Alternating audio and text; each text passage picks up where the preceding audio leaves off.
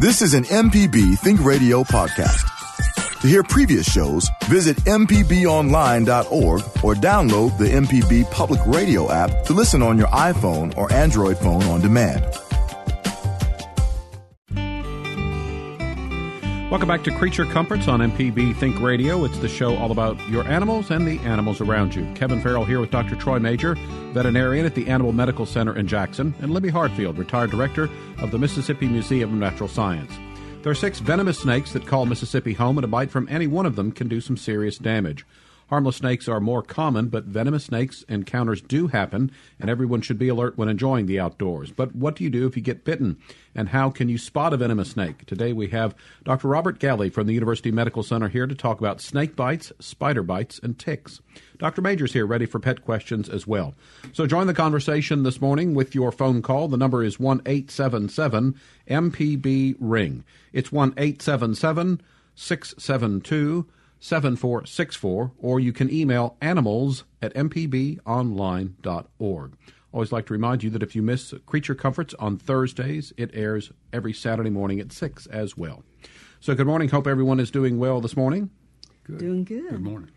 Libby, you've got your notepad out there, so you've got some events upcoming that you want to tell us about. I've got a few. Let's see. One, in fact, that this is across the river in Arkansas, Marianna, Arkansas. The Mississippi River State Park has an exhibit of art that deals with the Mississippi River, and evidently a lot of it's John Ruskey's art, and that exhibit is open through October the 21st, so you've got a few more days to see that.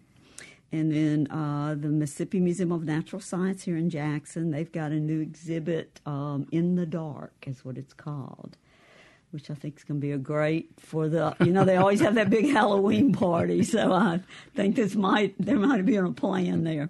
But on Thursdays for the next couple of 3 weeks, they've got a program going in cooperation with Millsaps, the preschool, pre-service teachers. So these are teachers in training, which try very hard, so they're going to be really good at this. They're doing what they call engage and explore activities around the museum on Thursday afternoons from 2:30 to 3:30. So that'll be today, 2:30 to 3:30. Millsap students with activities, and I think it's primarily designed for those little kids. It's something you could go do right after school. Okay. And so you can see the aquariums and do some activities, and it's cool enough to walk on the nature trail. That's right. We've got a little bit of cool weather, so I don't know how long it's going to be here, but I think most people are probably going to enjoy it. I know that last Sunday got out to play some tennis, and it was quite hot, and it was like 8:30 in the morning. So I think a lot of us are happy to have a little bit of cooler weather in, although if it gets too cold, we'll probably be wishing for warm weather again. And then have one more thing. The Audubon chapters, Audubon Society chapters all around the state are doing numerous and many field trips. So this is a great time to get in touch with one of those groups.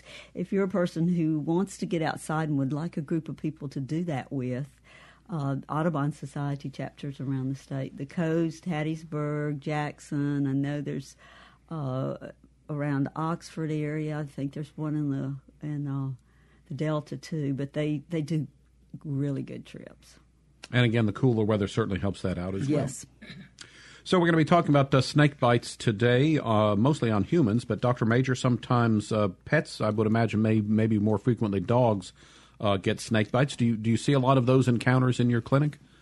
We see a fair number of snake bites that's possibly seasonal. It seems like early spring. A lot of times there's some movement. The most common snake bite that we see is a cottonmouth or a moccasin. And where do you think the dog usually gets it? Usually on his nose or his face. And those usually can be handled pretty easily. There's some evidence that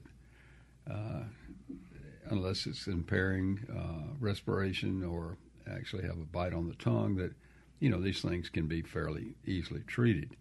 The worst bites that I see really have to do with biting in an area where there's not a lot of flesh, i.e. the foot, that sort of thing, because if it's sloughs, which you can have a necrotoxin with the moccasin, If it sloughs, there's nothing to cover it up with. So you have to deal with an open wound in a lot of cases, and there may be bone exposed. So that can be a lot worse than something on the face. So, dogs are naturally inquisitive, and certainly when they see a snake maybe slithering along somewhere, that's kind of their natural instinct to go after them. Any tips for maybe if you have your dogs in the outdoors to keep a tighter rein on them maybe? Some dogs are pretty savvy about snakes. Others are totally dumb. Rarely will you ever see a cat get bitten by a snake. They are pretty adept with their hands or their feet, front feet if you want to call it that, and do pretty well. And avoid the snakes. They avoid them. As far as you need to know the area that you're in. As far as your home or your area there, you need to keep especially if it's a ditch nearby, need to keep the underbrush or the overgrowth, if you will, trimmed back. And that seems to be a favorite place. But remember that we've talked about this many times. Snakes generally are going where the food source is. So if you have mice and rats and other food source, that's where they're going to go.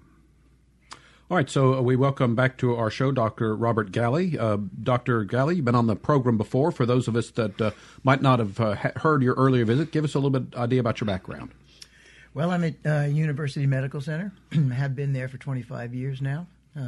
Department of Emergency Medicine, but also with medical toxicology. And one point that I do want to bring up before we forget, with the Poison Center, and I want to welcome all the listeners to call the Poison Center, not just for human problems, but for animal problems as well. We get calls quite a bit. My dog ate a whole tube of lipstick. What do I do? And you can avoid running to the emergency shelter or the emergency vet. No offense, Dr. Troy. I don't take business away from you. But you also avoid the worry about whether or not something's going on. And by the same token, we can let you know now is not the time to delay. You need to get to the vet right now. Okay. 1-800-222-1222. 1-800-222-1222. All right. We will give that out before the show is over a couple more times. So that's 1-800-222-1222. All right. So is there a season during the year or a time during the year when snake bites are more prevalent? Maybe snakes would be more active? Probably it's best to talk about it in terms when they're not. Since these are poikilotherms, meaning they're cold-blooded animals, during our colder times of the year, they hibernate more, and so they're not out and about. Some would say that as a result, they wake up in the spring and they're pretty darn hungry, so they want to get out and get some food, and so springtime may be fairly busy. But we get calls to the Poison Center and patients transferred to university from early spring till certainly early winter. The ones that we get in the middle of the winter are typically people who have them as pets, which, by the way, is not legal. You have to have a special license to have a venomous creature in a tank in your own house, and obviously that's fairly closely regulated. And just a personal thought here, you'd have to wonder about someone who would want a venomous snake in their house, but hey, that's not for me to judge, I guess. You'd be surprised. Libby, Dr. Major touched on it, and this is something that we've talked about and can remind folks of. Things to do around your house to make sure that maybe make it less hospitable for snakes to be around there. He mentioned keeping the grass cut down low, avoiding the food source. Are there some other things that you can think of? You can use some mulch in your flower beds, things like that. Being aware of what's going on in your yard. If you spend a little time, if you're bird watching, don't just look up, look down a little bit too, kind of pay attention to what's going on around you, and you may see what's happening. If you see any mice or rat damage to your house, I can't express enough, go ahead and address that, because that causes all kinds of wildlife issues in your house. So mice and rats, everything likes to eat them. And I'll remind too, when we see a snake, don't rush towards it. Trying to kill a snake or trying to catch a snake is when people get bit. Particularly for young people, step backwards and let that snake go on its way. Don't try to catch it or kill it. Leave it alone, and you'll do much better. It's helpful to learn how to identify the snakes so that you know which ones that you particularly need to be concerned about and that you particularly need to keep your pets away from. But any snake you see, if you don't know what it is, don't try to get too close. You know, if it's convenient to take a step or two backwards and then take a picture, that's great. Then you can figure it out later. But don't try to catch it or kill it right then. You're going to hurt yourself. I've had a large number of calls and people sending pictures this year, and usually it's basically a rat snake, and that's the most common, and they're doing a good job. I almost had a catastrophe myself. 2 nights ago, I had the lights off and just barely lights, but anyway, I went off the screen porch and almost stepped on about a 12-inch long immature king snake. And it would have been bad because I would have squished him, but I missed him and almost tripped over myself trying not to, to avoid him until I realized what it was. But always be aware. And there's some excellent sources online to go look at the different types of snakes and identify. But there's been a lot of the brown rat snakes, or more commonly called chicken snakes out in the country, but there have been a lot of those that get killed simply because, one, they get fairly large and they can scare people. So just be careful. Yeah. That's usually the picture that I get to. The ID is usually what I usually call a gray rat snake. Yeah, they're beautiful snakes. Yeah. There are simple visual ways to be able to tell a venomous snake.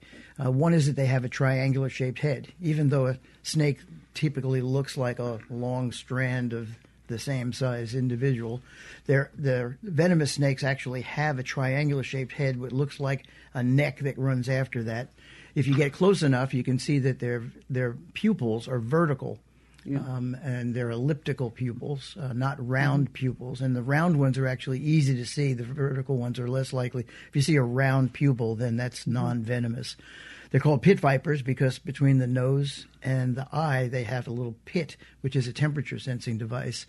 And so those 3 ways you can kind of tell just from the head end. What happens a lot of times is people cut the head off when they kill it, and they bring the snake in to us and say, so what is this? Is it dangerous? And there is one other way to be able to tell, and that is if you go to the anal plate and beyond, you'll find a single versus a double row of subcaudal scales. But usually I figure if you're that close to the back end of a snake, you deserve whatever you get. If you find the cast-off skin, though, that works real well because you can tell if you've had a poisonous or a non-poisonous.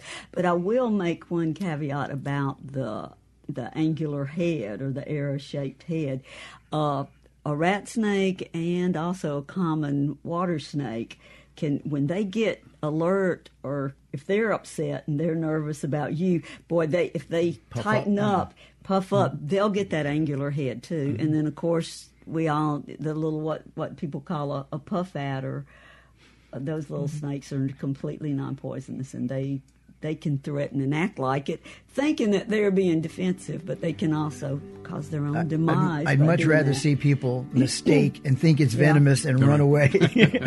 So that's okay. Yeah, as long as you leave the snake alone and run away. Yeah. Time for our first break of the hour. When we return, we'll continue talking about snake bites, and later in the show, we'll talk about other types of bites, such as spider bites and tick bites. Dr. Major's here, ready for your pet questions as well. So give us a call. The number is 1-877-MPB-RING. It's 1-877-672-7464. We've got Craig and Everett on the line. We'll get to those calls. And also during the break, see if you can finish this old rhyme. Red touching black, safe for blank. Red touching yellow, kill a blank. We'll fill in those blanks for you after this.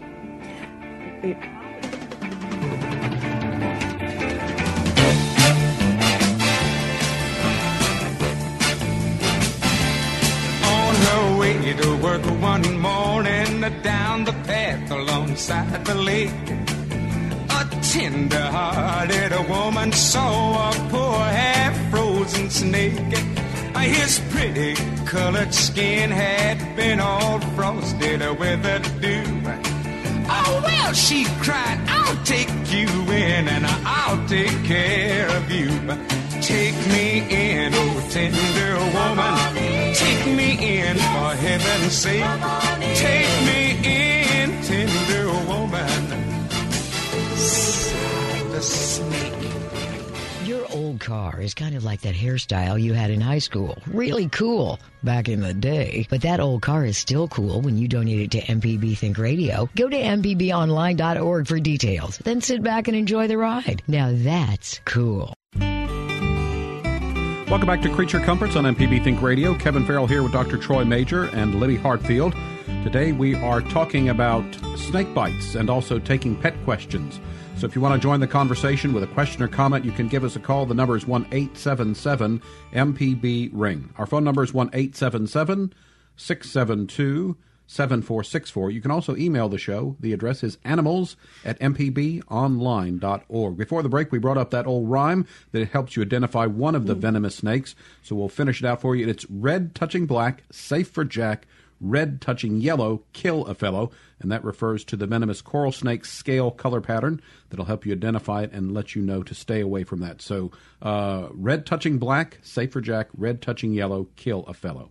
So we're going to talk about venomous snakes. We'll list the kinds of venomous snakes that are in Mississippi and what to do if you are bitten by a snake. But first, let's go to the phones. We start in Biloxi. Craig has called in today. Good morning, Craig. Go ahead, please.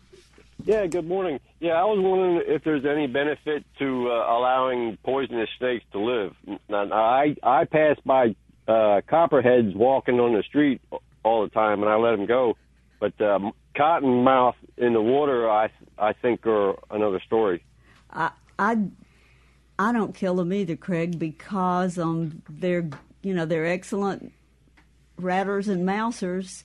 And the only time I would say that we need to get them moved away is if they're close around somebody's house or around their pets or children. And then we do need to help them find another place to live. We get over 100 calls a season for snake bites across the state. About 60% of those are from copperheads, 30% from cottonmouths, and 10% from rattlers. It's important to understand that for the 90%, that being the agistrodons, the snakes that don't have the rattles, we oftentimes don't even treat. These are not that dangerous a creature. The cottonmouth has a venom 30 times weaker than a rattlesnake, and the copperhead is 50 times weaker than a rattlesnake. So I wouldn't get too worried about them. Let them be. They'll take care of the rats for you. Okay. Craig, what about the old cut and when I was growing up, you had to cut and suck out the poison. Is that still used? No, I don't know about you, but I floss my teeth every day, and if I do that, I know that I get bacteria and other stuff in my bloodstream.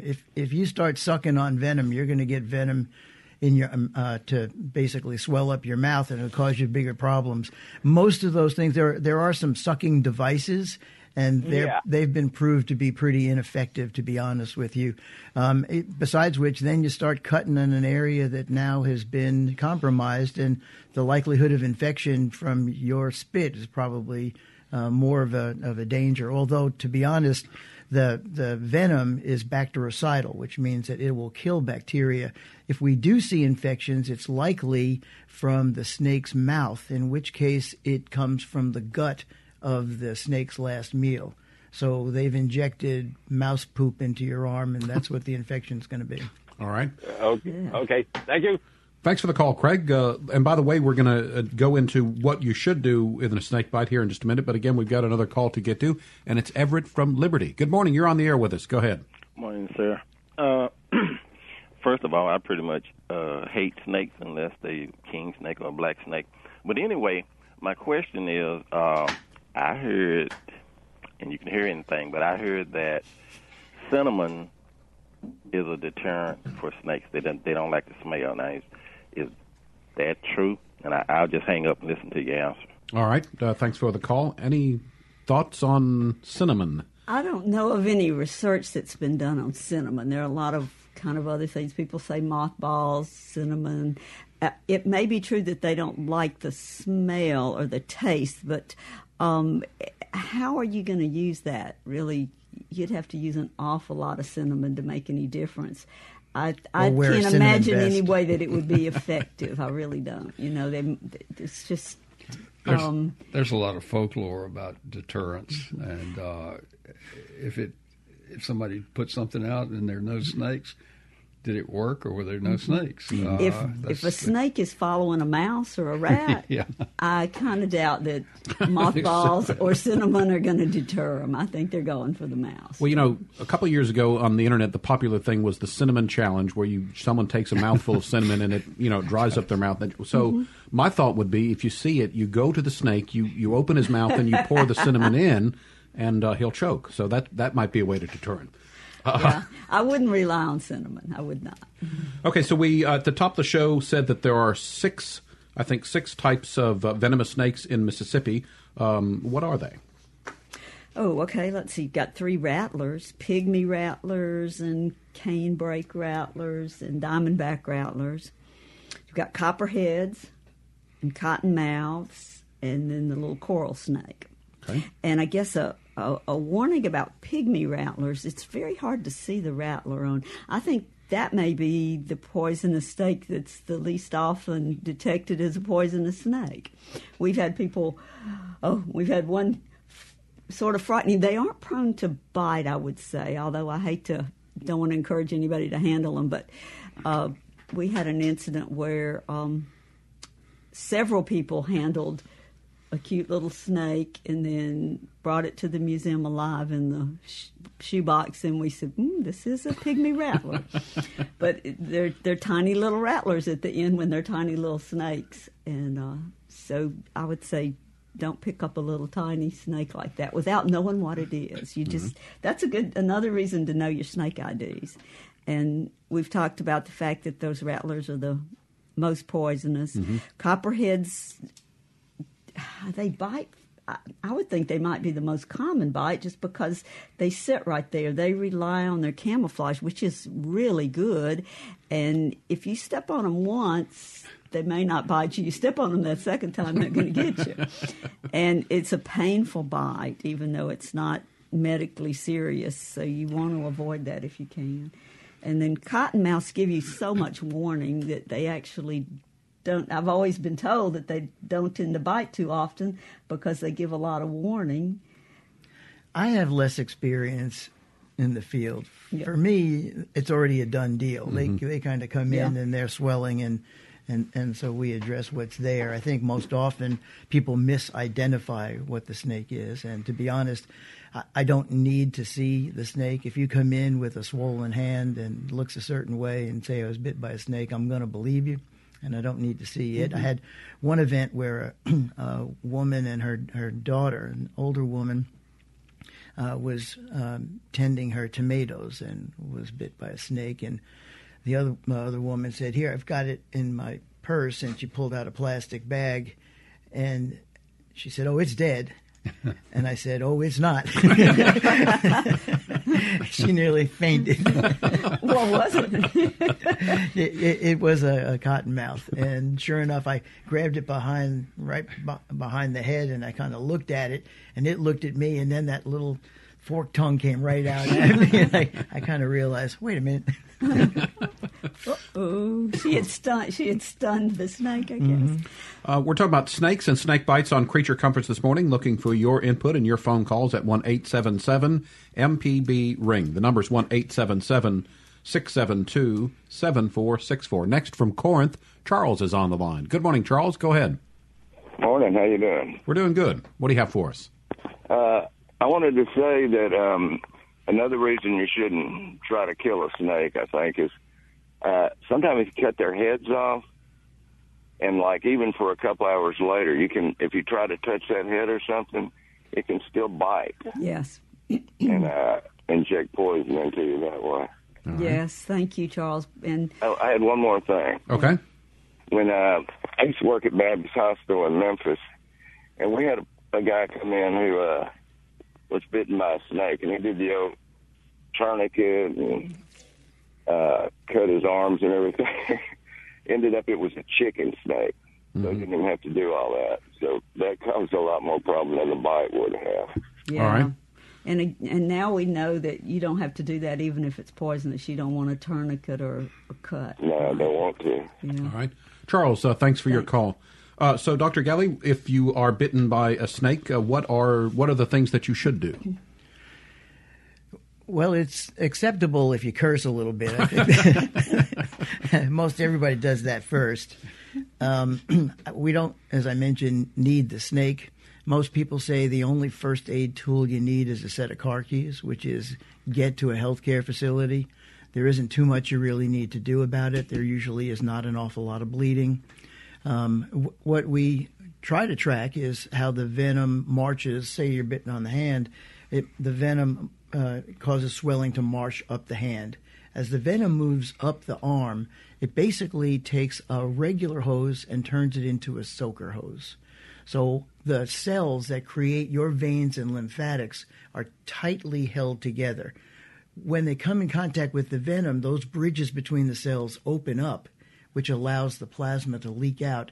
And so as the venom moves up the arm, the swelling moves up the arm. And we can tell when the venom is stopped because the swelling stops. So we like to keep the arm parallel to the ground so that gravity doesn't come into play one way or another. But I wouldn't worry about that when it comes to getting to a facility. Get there fairly quickly. And the other thing is, particularly at some of the smaller facilities, make certain they call the poison center. Literally, we have had numerous occasions where someone truly has some swelling on a finger.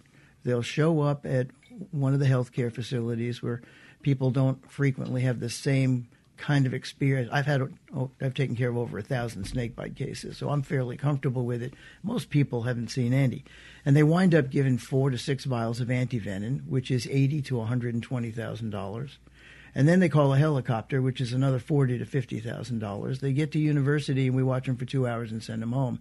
They could have bought a house, and they didn't need the treatment in the first place. Okay, and a reminder: the Poison Control Center number is 1-800-222-1222.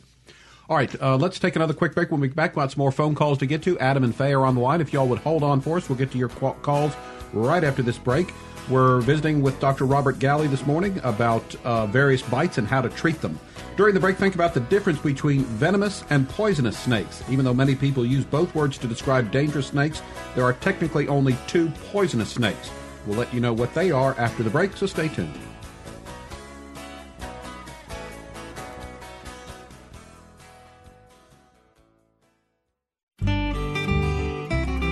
Welcome back to Creature Comforts on MPB Think Radio. I'm Kevin Farrell here with Dr. Troy Major, veterinarian at the Animal Medical Center in Jackson, and Libby Hartfield, retired director of the Mississippi Museum of Natural Science.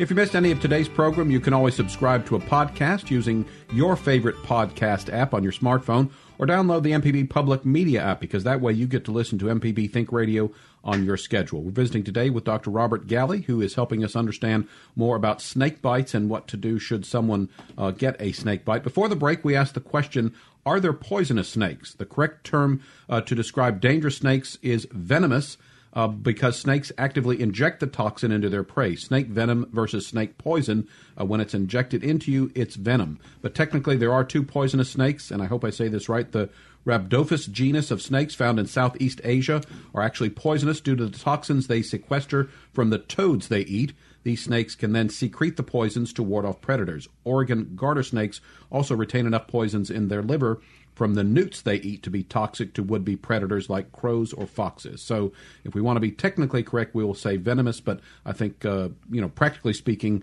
we do kind of use the words interchangeably. So we will cut you some slack here today on the show. Let's go to the phone lines. We start again in Bay St. Louis. Adam has called in today. Good morning, Adam. Go ahead for us, please.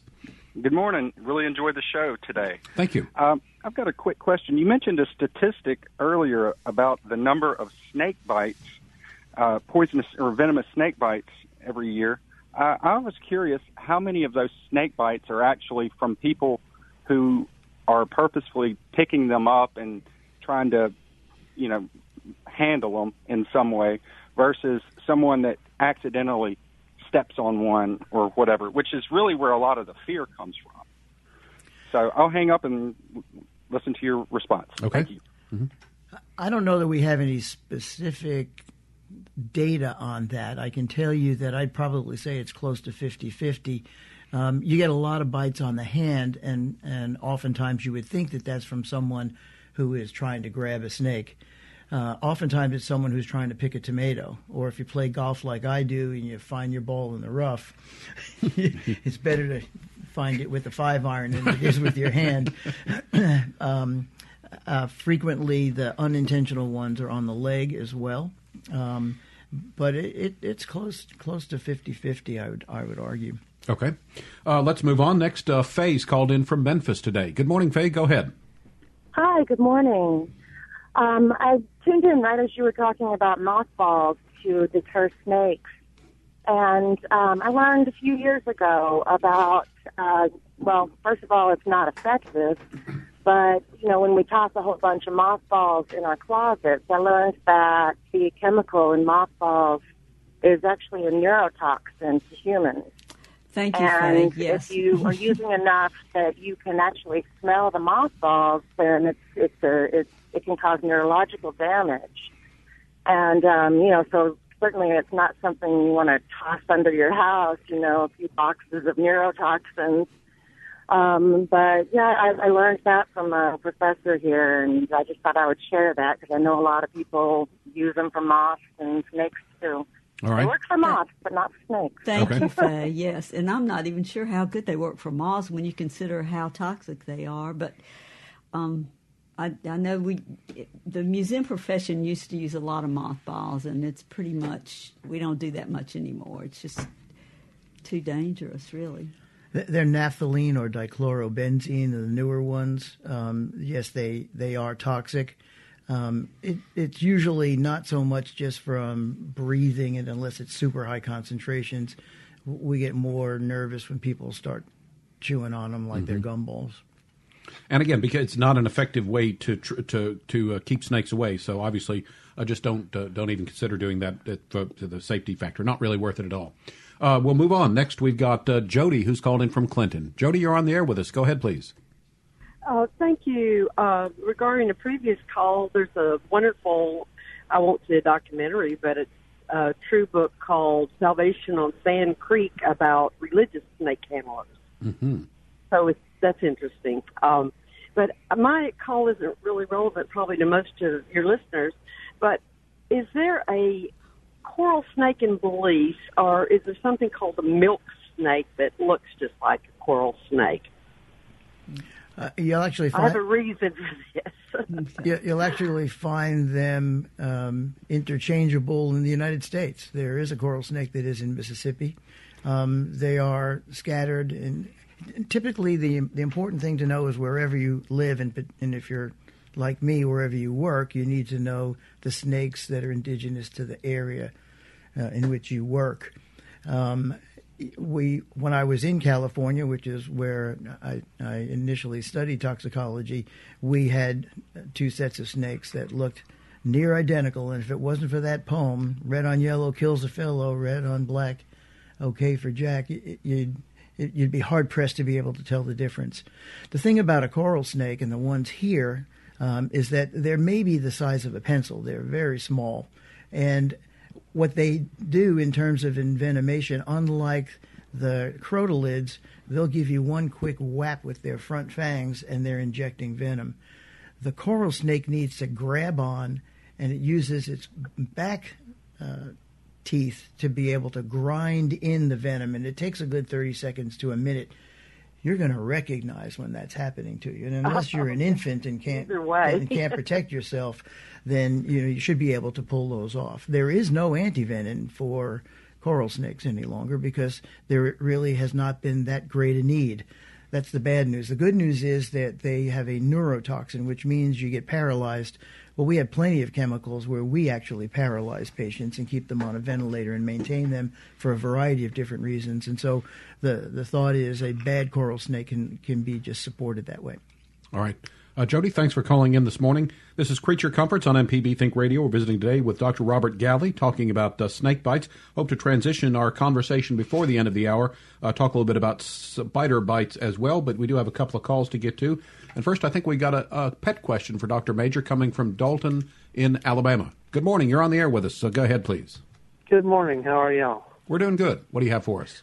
I have a miniature schnauzer named her name's Lucy, and sometimes I'll take her out to, go to the restroom and do her business.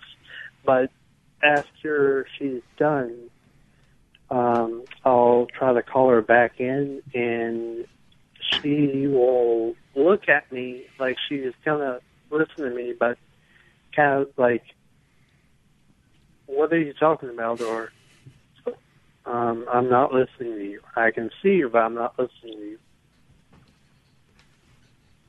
Okay, I guess the question is, how do you get her to come to you? Well, that, yeah. That, yeah. And she, how do I get her to listen to me? Right. She's Because, smart enough to know that she doesn't have to come, or she thinks she doesn't have to come to you. And my aunt is living with us and spoils her. Absolutely. I understand spoiling. And, of course, our pets tend to train us in many aspects, and this is what she's doing. I would suggest as a trial, take her out on a leash, maybe a long leash, and reward her after she's done her business. And you may have tried this, but still have her on a leash where she can't evade you, and see if she likes rewards. It sounds like she's already spoiled to some treats. See what happens then, and then maybe over time, if she knows that she's going to get a treat after she's done her business, hopefully she'll come to you. Other than that, you may need to seek help from a professional trainer. Good luck to you. All right. Thanks for the call. Let's get one call in before the next break. It's Kathleen in Osaka with a quick snake story for us. Go ahead, Kathleen. Well, I have a cat. Her name is Angel. She was outside playing around, and I'm going, oh, look at that. Isn't she so cute? And I said, I'm going inside, Angel. You want to come? Like she's going to answer me. She follows me in the house. I realize she's got something wiggling at the corner of her mouth. And I said, well, I better go see about it. Before I could see about it, she took off running, went straight upstairs under my bed and let it go. It was a little garden snake, but it was still a snake to me. I was scared to go in my room. I finally caught it, but I opened every door I had with wooden spoons and beat it on the side of the doors just to make sure that snake wasn't going to come out and haunt me the rest of my life. But that was horrible. But she did it. She was bringing you a present. That's what she was doing, exactly. God bless her. Right. Well, we're glad it wasn't a pygmy rattler. All right. I'm glad it wasn't a mouse. Yeah. Oh, yes, that would be terrible. Thanks, Kathleen, for your call. Day. Thanks. Let's get one more snake story in. It's Sue in Beaumont's called in today. Good morning, Sue. Hey, how's everybody? Good. Well, I have a little quick snake story. I might have told y'all this before. I'm a nurse. I was working in an emergency room at a county hospital, and this man rushed in and said his coworker had been bitten by a snake as he was reaching down to hook a chain up to a log or something. And I said, and so the guy comes in holding his arm, and his friend, he says, I got the snake. I knocked him dead, and I put him in my lunchbox. And he pulled up his lunchbox, and he opened the lid, and the snake reared up like one of those dancing cobras or something. It reared up, and everybody in the emergency room almost passed out. And I was hollering, put the lid down on that lunchbox. I could just see chasing a snake all over the emergency room, But anyway. All right. Thanks, Sue, for your call. Let's take one final break this hour. When we get back, we're going to transition our conversation to talk about spiders. We talked about venomous snakes in Mississippi. Are there venomous spiders in Mississippi? We'll have that answer for you after this break. This is an MPB Think Radio podcast. To hear previous shows, visit mpbonline.org or download the MPB Public Radio app to listen on your iPhone or Android phone on demand. Welcome back to Creature Comforts on MPB Think Radio. Kevin Farrell here with Dr. Troy Major, veterinarian at the Animal Medical Center in Jackson, and Libby Hartfield, retired director of the Mississippi Museum of Natural Science. Today we're talking about bites with our guest, Dr. Robert Galley from the University Medical Center. And we've talked a lot about snakes, but we would like to spend a little bit of time talking about spider bites as well. So we talked about the venomous snakes in Mississippi. Are there venomous spiders in Mississippi, and if so, what are they? Dr. Galley? The literature cites something like 20,000 species of spiders in the United States. All but 2 of them are venomous. So you can anticipate that if you see a spider, it's venomous. The good news is if they don't have fangs large enough to be able to penetrate your skin, they're kind of irrelevant. And we kind of narrow it down in Mississippi to the two that we get most concerned about are the black widow and the brown recluse. Mm-hmm. Black widow will create a bite that initially will bring on muscle spasm. And the brown recluse is notorious for tissue breakdown. There are reasons behind all of that, and usually it's the composition of the venom, and our approach to them, of course, are vastly different. I think the thing that's most important is that spider bites, at least when they present to the emergency department, are way overdiagnosed, meaning falsely diagnosed. And there's a way to be able to tell the difference of whether or not something is venomous versus something is infectious. If you just kind of wake up and you notice that you have a spot on your arm that's now pink and may have a little pustule and may be warm to the touch, that's a hair follicle that's been infected, and so that's now a folliculitis with a surrounding cellulitis, and it's treated with an antibiotic. Venom doesn't get treated with antibiotics. So if your doctor says, oh, yeah, that's a spider bite, but then treats you with an antibiotic, that kind of is illogical unless in his head somewhere he's thinking, yeah, that I'm going to treat it as an infection. And I guess it's a lot easier to take if you're going to spend money going to the doctor's office to say, well, you were bitten by a venomous spider, instead of, well, you got some poop on your arm and it's now in your hair follicle, and so that's what's infected you. So with either the black widow or the brown recluse, if you are bitten, how quickly will you begin to notice the symptoms? The first thing that typically happens from either ticks or mosquitoes or spiders, anything that's in particular going for a blood meal is going to inject a protein into you in order to, it's an anticoagulant. And so they don't want that blood in the surrounding area to clot because they want to suck that in for their meal. That protein that creates that mosquito bite, classic appearance that we've all had, is what we develop a histamine reaction to, or a localized allergic reaction. And so you wind up first having a little itchy kind of a bite. After that, if it's going to be a black widow, you're going to get surrounding muscle spasm. It's going to be fairly significant muscle spasm, and it's usually localized. It's unusual that this becomes systemic, meaning really widespread, unless it happens to an infant or a toddler. The brown recluse is mistaken an awful lot of times because it creates what's a classic target lesion, which is, it literally looks like a target that you would shoot at. There's a central area that's a blister, surrounded by an area of bruising, true ecchymosis, surrounded by an area of blanching. So it looks like a target in the first couple of days. In a day or two after that, that sloughs off and you wind up getting a thick scab that's on top of it. And then in the week after that, that sloughs off and you wind up having fatty tissue that gets broken down because of the enzymes that are in it.